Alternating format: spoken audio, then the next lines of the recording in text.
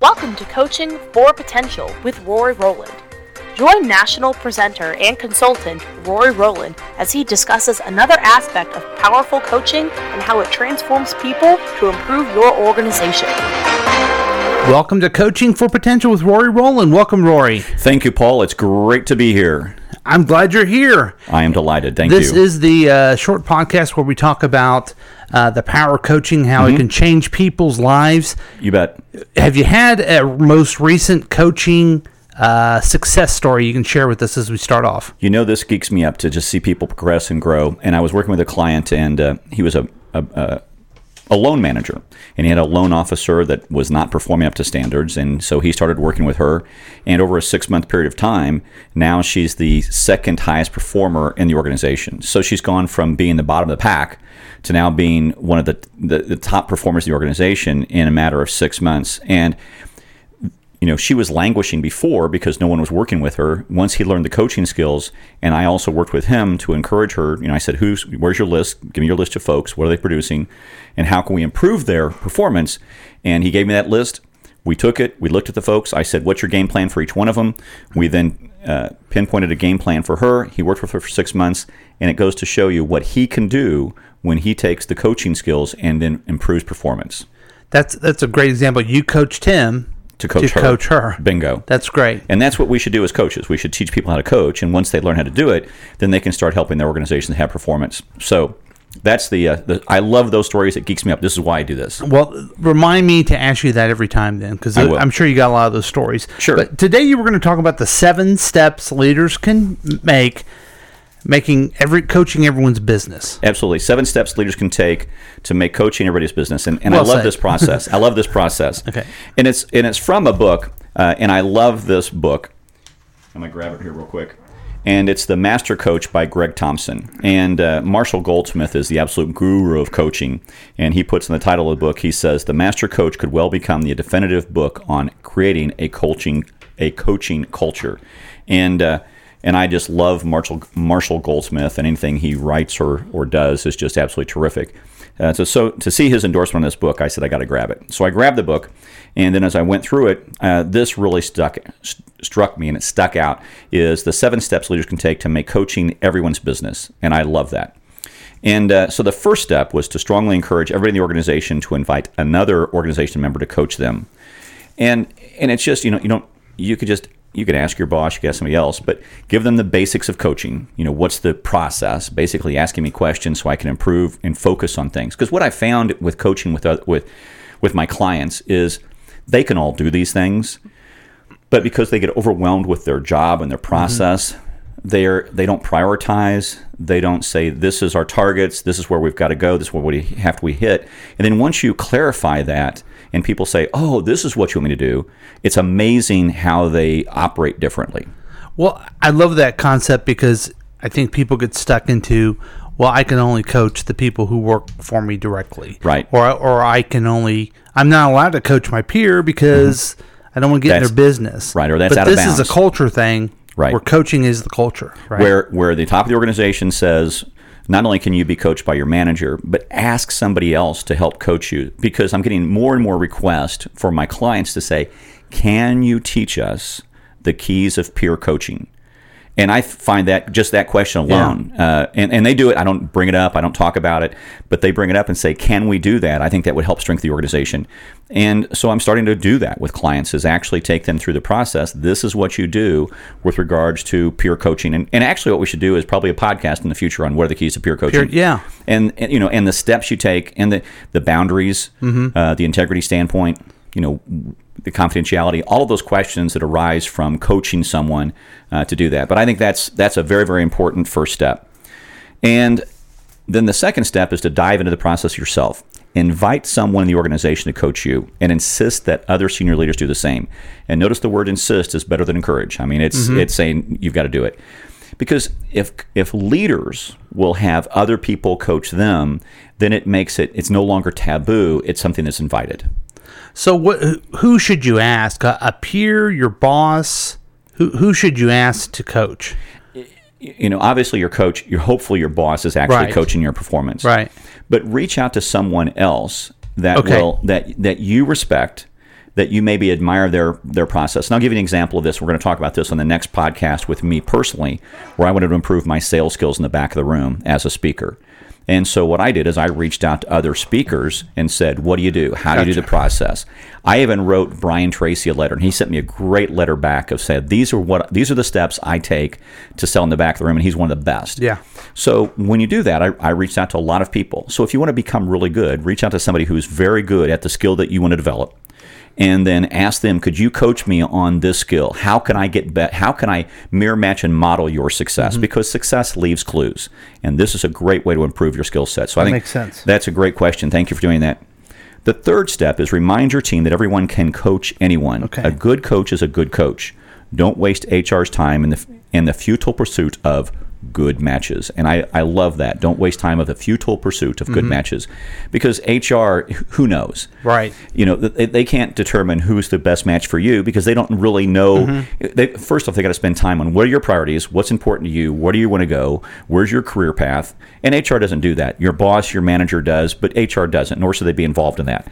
And you need to go to people that you respect and honor and say, I want to mirror match and model your success. And you know what your biggest challenges are, and you can look and see who has overcome similar instances. Absolutely. Who in the organization has navigated the political minefield of the organization. Right. I want to know what they did. How did they do it? How was their process? Right.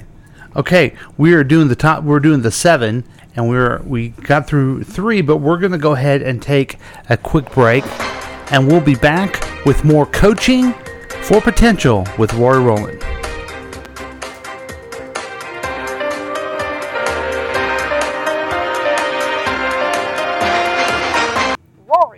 It's your choice.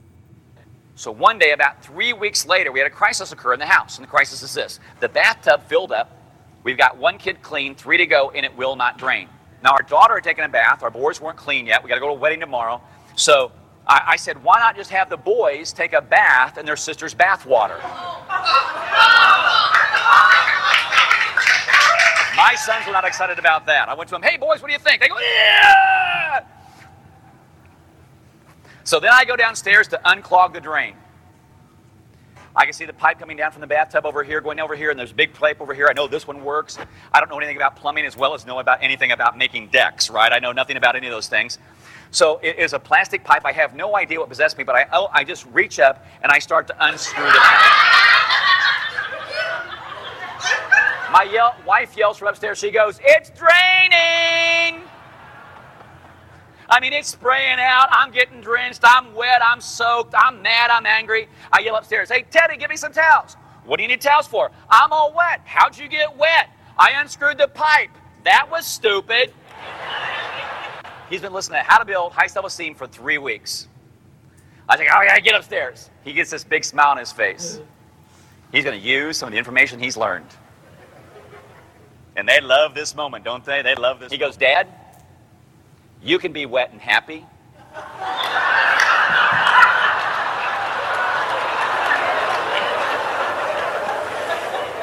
You can be wet and sad. It's your choice. For more information on booking Rory for speaking or coaching, please visit RoryRowland.com. Welcome back to Coaching for Potential with Rory Rowland. We are reviewing the 7 steps leaders can take to make coaching everyone's business. And you're referring to Greg Thompson's book, right? Absolutely. It's Greg Thompson's book, The Master Coach. It's an excellent book, and it's designed to help senior leaders develop a coaching culture. So every one of the coaching books takes a little bit of an angle, and his angle is how to create a coaching culture, which is incredibly important, because once you establish a coaching culture and you stick to it, it's remarkable to see the results. I'll give you but if you don't, if you're not committed to it, it won't make a difference. I'll give you an example. I was working with a client here, it's been almost 10 years ago. And we actually helped them get 36% loan growth the first 2 quarters I worked with them. So, I mean, they went from almost hardly any loan growth. Now everybody in the organization is referring people. They're doing loans. People are asking them, what's going on? What's the difference? And we went into a sales/coaching culture. And then they changed CEOs. The new CEO was not really enamored with my skills for God knows whatever reason. And they, didn't renew the contract. I go, okay. And I'd never thought about going back and seeing what happened. But he wasn't committed. He wasn't committed to the coaching culture. That wasn't his process. And so not being committed to the coaching culture, they let go of me, and they didn't keep the coaching culture going. And so I looked at their financials here just recently, and guess what? Their performance now is lower than it was prior to me coming to work with them. And they went from, they were about 6 or 7% loan growth when I started working with them. They went to 36% when I worked with them. And then now that it's been about 4 or 5 years after I worked with them, they're actually worse than they were when they started.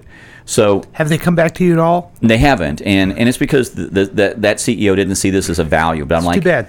It is absolutely too bad because it costs them a tremendous amount of money in not keeping the culture going. And so that's what Greg Thompson's point is, creating a coaching culture that will make a difference in your organization. And so I always thought that was fascinating with that organization. But Good of course, example. We obviously tell stories. We don't tell secrets, so I won't mention the name of the organization. Right. But obviously this is another important key on step number 4 is ask people to take only one coaching assignment at a time. This will ensure that each person will receive their full attention of their coach and it will also help the coaching opportunities with the entire organization. I think this is an important key. Just focus on one thing, the power of one thing, and I think that's an incredibly important key. And then step number 5: provide the following loose but important guidelines. Coaching pairs should meet in person or via telephone for 30 to 60 minutes. This is lots of times for great coaching. They should do this, every 2 or 3 weeks. And then they should do it for about 4 to 6 months because that's enough time to develop new performance standards and to create new habits. And I think that's the important key in the process too, is there needs to be a structure. When I was in an organization, we did something similar to this. We called it productivity partners. And we would meet every week for 30 minutes. But we'd have a specific agenda. Right. What did you accomplish this week? What did you wish you would? It was very structured and it was very helpful. Right. And did you, over that time frame, just from your perspective, did you see your performance improve or? Absolutely. And the most of it was accountability. I knew I had to think through a little bit about my performance because I was going to have to meet with this person. Now I had to do that with your manager, manager anyway, but also it was another person and it was another function of thinking through. That's why I think those guidelines are real important because it helps you identify what you need to improve upon. It's almost like you're coaching yourself before you even ask someone else to coach you. And this should be a podcast down the road, the importance of peer influence in coaching. Because that's really what happened is you were talking to a peer and the impact they had on you might have been as much or even greater, and in my opinion, probably greater than your manager coaching you. Right. Because you feel a tremendous amount of obligation to be accountable to a person who's your peer. That's right. Even much more so than your boss. Your boss, you have to be accountable to them. But a peer, if you say, I'm going to do this, that damages your credibility. Yes. That damages your brand in the organization if you don't keep that promise. That's right. And so I think that's a great key. The sixth one is at the end of each coaching engagement, encourage people to invite a different organization member to coach them. So to change it up. Because you might have improved that skill set. You might have said, okay, I'm getting that better. And it's just like Benjamin Franklin's book. He would pick one characteristic he wanted to improve on. Well, this is what you're doing here. It's almost the Benjamin Franklin approach. Right. You pick somebody that can help coach you on a skill set you want to improve on, and then pick someone else. So you can always have a mindset of constant and continuous improvement. And then the seventh step is equip everyone in the organization with the skills, perspectives, and approaches necessary to immediately coach at a high level. And so you want to give them the basics of coaching, what it is. So how do you do that? One of the things I would do is I'd give them a copy of John Whitmore's book, Coaching for Performance, just so they can flip through it. Another great book is, and the name has escaped me. It'll come to me in a moment. But he has 7 questions of coaches, and it's called The Coaching Habit by Michael Stenger. And if I've got his name right, I hope I've got it named right. I'm just going off of my memory. But he's got 7 great questions. And just give them that book about the coaching habit. But just give them a simple, easy book that they can use as their foundation. Or even take them through it for a couple of hours and say, these are the things you need to do. But also give them some great coaching questions. And this is an example of that.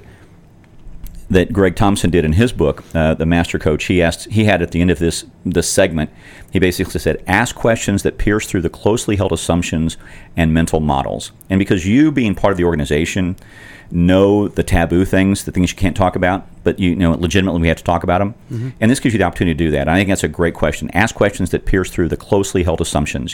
What are those sacred cows? There's a great book a long time ago written, and the title of the book was Sacred Cows Make the Best Burgers. I just love that title. Constantly confront unhelpful behaviors, practices, and attitudes. And constructively confront is basically ask them, is this helping you get to where you want to go? Was that confrontation, was that helpful? Will this behavior get you where we want to go? Will this behavior get you what you want to get? And I think that's a question I ask myself over and over and over again. Like when I go to an airport and I'm flying in a plane, or I'm not flying yet, but let's say we got a snowstorm out front, and I've got to reschedule for a flight, and there's a client on the other end of this flight that's expecting me to be there. I learned this technique. I go to the candy store. I literally buy about $10 or $15 worth of candy.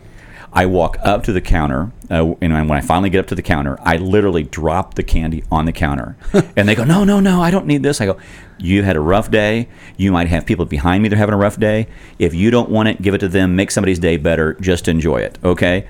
And so what that also triggers is the law of reciprocity. When you give something to someone, they want to give you something back. Right. Guess what? I can't tell you the number of times I've been upgraded to first class with that technique. For $15 in a snowstorm, boom. Right. They give you the available seat, and a lot of times I get a really nice one. So just an important key with that process.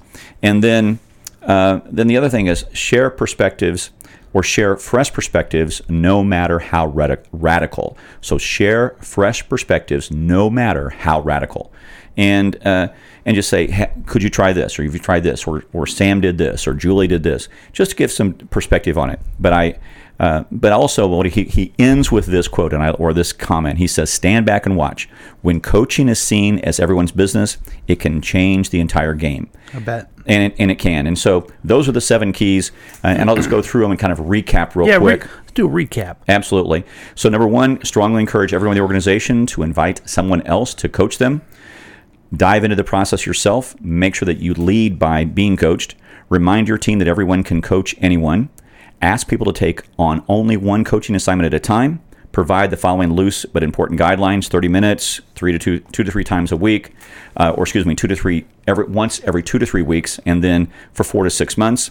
At the end of the coaching assignment, encourage people to invite someone else to help them. So what other skill set can you improve on? And then equip everyone in the organization with the basic skills and perspectives necessary to be a good coach.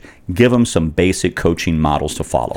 Let's say they wanted you to come in and help equip them to coach. How would people get a hold of you? That is a great question. My website is royrowland.com, and they can catch my information on that, and I would be delighted to help them put these coaching cultures in place. Excellent. All right. Well, thank you for joining us for Coaching for Potential with Rory Rowland. Thanks for listening to Coaching for Potential with Rory Rowland. Join us next time for another discussion about the power of coaching.